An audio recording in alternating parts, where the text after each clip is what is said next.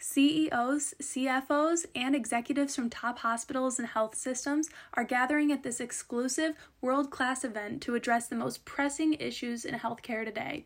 Becker's 11th annual CEO and CFO Roundtable is taking place in Chicago this November and will feature more than 400 elite provider speakers and over 1,000 hospital and health system C-suite and VP attendees. And good news, healthcare providers have a chance of receiving complimentary registration as a reviewer. If you're interested, you can apply at the website in the description. This is Laura Deirdre with the Becker's Healthcare Podcast. I'm thrilled today to be joined by Dr. Susan Huang, the Chief Medical Officer at Providence Health Division and Chief Executive Officer at Providence Health Network. Dr. Huang, it's a pleasure to have you on the podcast today. Thank you so much, Laura. It's an honor and a pleasure to join you. Now, I know we have a lot to talk about. There's so much happening in healthcare and really some great and innovative things you're doing at Providence Health Network. But before we dive into my questions, can you tell me a little bit more about yourself and your background?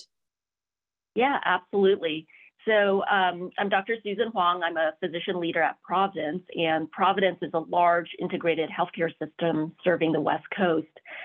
Currently, as you mentioned, at Providence, I serve as the Chief Medical Officer of the Providence South Division.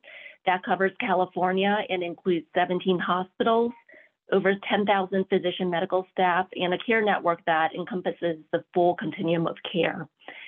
In my role as the CEO of the Providence Health Network, the network is a California Health Services plan, and it includes a high-performing network of 38 hospitals and over 18,000 primary care physicians and specialists.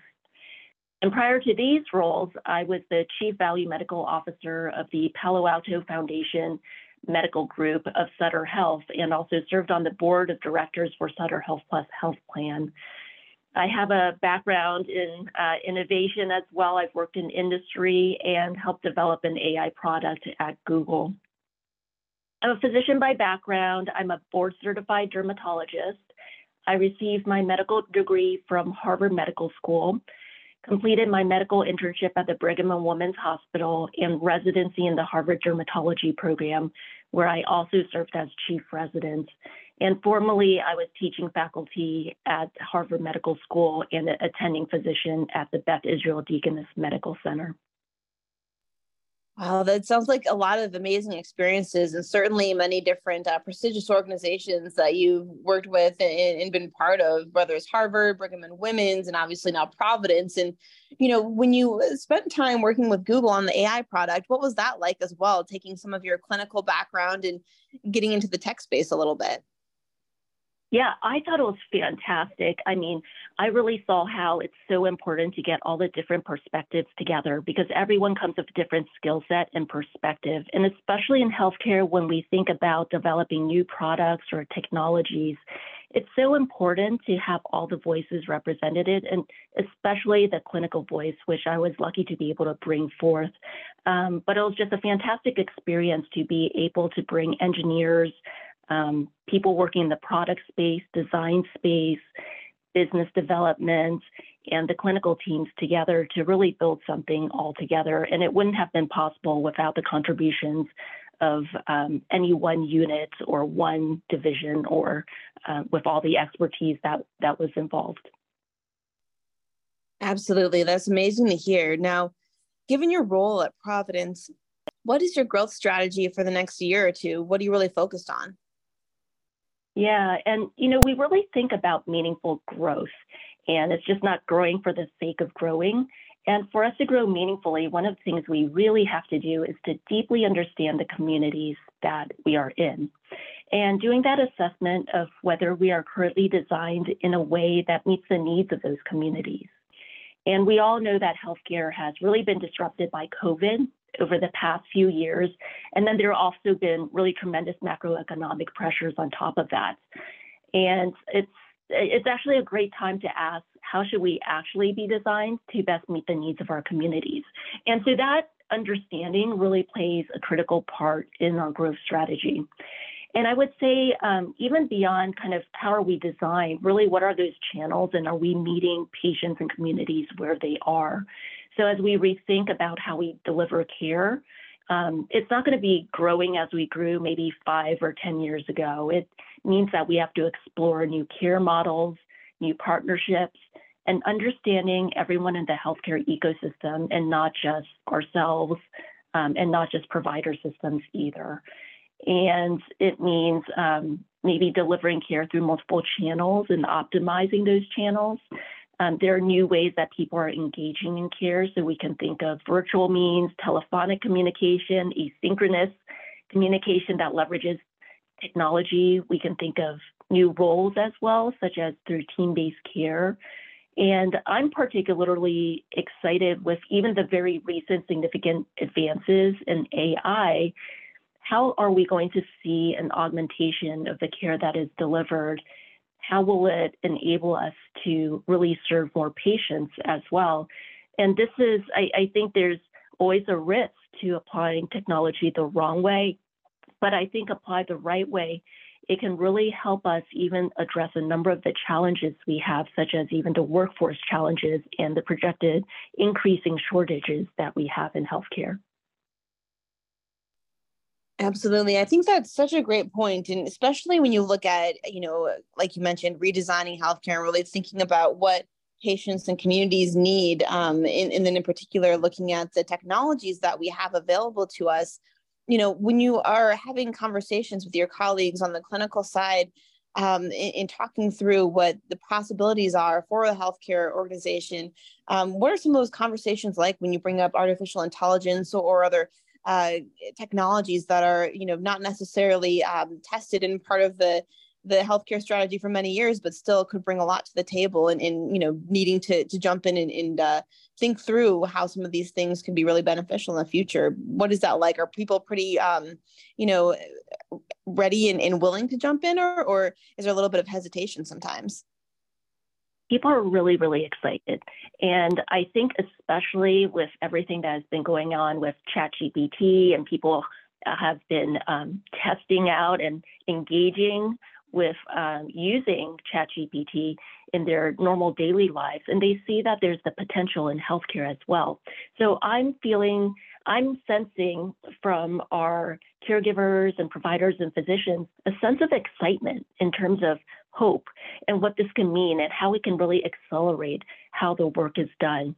When I talk to a lot of our caregivers, providers, and physicians, many of them for years have lamented burdens surrounding administrative work tied to electronic health records or responding to messages or doing prior authorization. And yes, that was actually implementation of technology that played a role in leading to that burden. And yet I think we're at this point where actually technology can really help us solve those issues of burden as well. And the key will be, how do we do it in a way that has the right guardrails, has the right oversight, and where the right clinical voices are leveraged in the design of those solutions? That makes a lot of sense, and it's just so interesting to hear. Now, from your perspective, could you tell us a little bit about the most exciting and impactful initiative or project that you're working on right now? I might, if it's okay, I might highlight two. One was the Providence Health Network, and this ties to the question about growth also. The Providence Health Network encompasses providers and facilities that are non-Providence as well. So we're really thinking about how do we bring healthcare together to empower communities through health, healing, and hope.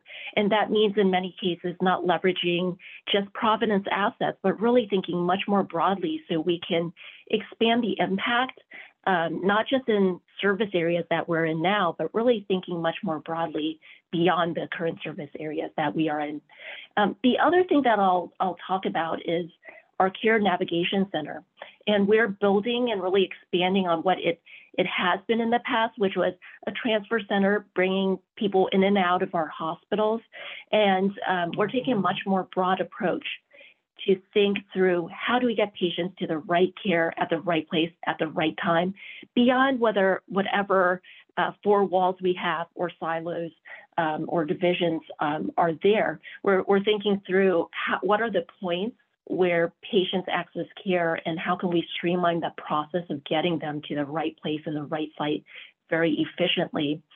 And we spend a lot of time thinking and studying patient journeys, and we're combining that, our ability to leverage technology with human touch to make that journey through our healthcare system more seamless.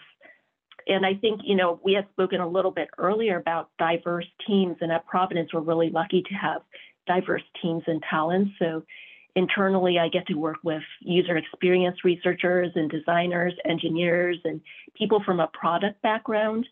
And they work with our clinical folks, clinical operational folks, to really help co-design how we best address these solutions to enable a seamless patient journey. That makes a lot of sense. It's just really great that you're able to do that and think through the patient journey and work across divisions and different backgrounds and bring everybody together to really improve how patients are able to interact with the healthcare system. Are there any trends that you're seeing in terms of what patients are expecting from their healthcare journeys that are different, or ways that you're looking to make changes in the future? Absolutely. And I will say there are even generational differences, although as our entire population ages, those differences are softened a little bit. But people want convenience, and a lot of people, they are used to using mobile technologies and using their phones, and it's part of their normal daily life. And we have the ability to really leverage mobile technology. So at Providence, we have an app. There's messaging, there's chat bots. So kind of really thinking about what are those tools that people are already using and how we can make sure that the healthcare experience understands that current experience and is able to build in our tools very similar to how other industries have done so.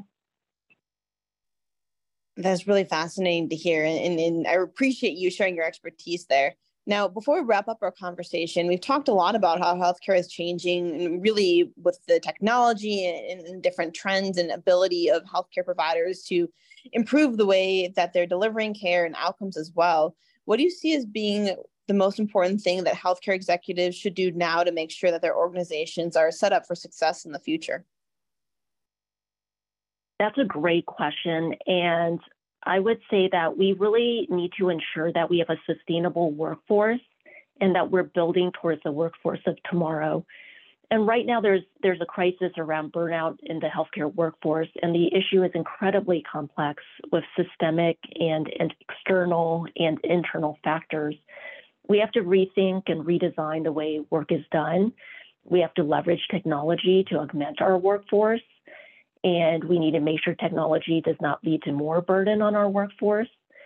We need to also ensure that there's partnership and exchange between all the entities in the healthcare ecosystem. And that means from healthcare providers to payers to policymakers to tech companies. And the solution, it's not going to come from one entity or one sector. It'll really need to involve partnership, collaboration, and input from all these different sectors. And as we think about building towards tomorrow, I think back to our Providence promise, which is know me, care for me, ease my way, and it's really stood the test of time. We often apply it in our approach to patients, but also to our own workforce and to our caregivers too.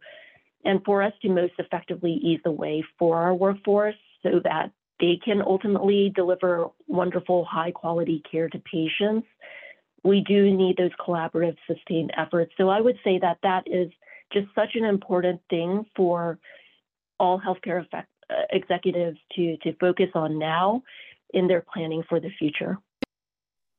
Absolutely. Dr. Huang, thank you so much for joining us on the podcast today. This has been such a fun conversation. I appreciated all your expertise, and I look forward to connecting with you again soon. Thank you so much, Laura. It was a pleasure to join you. Thank you so much for the invitation.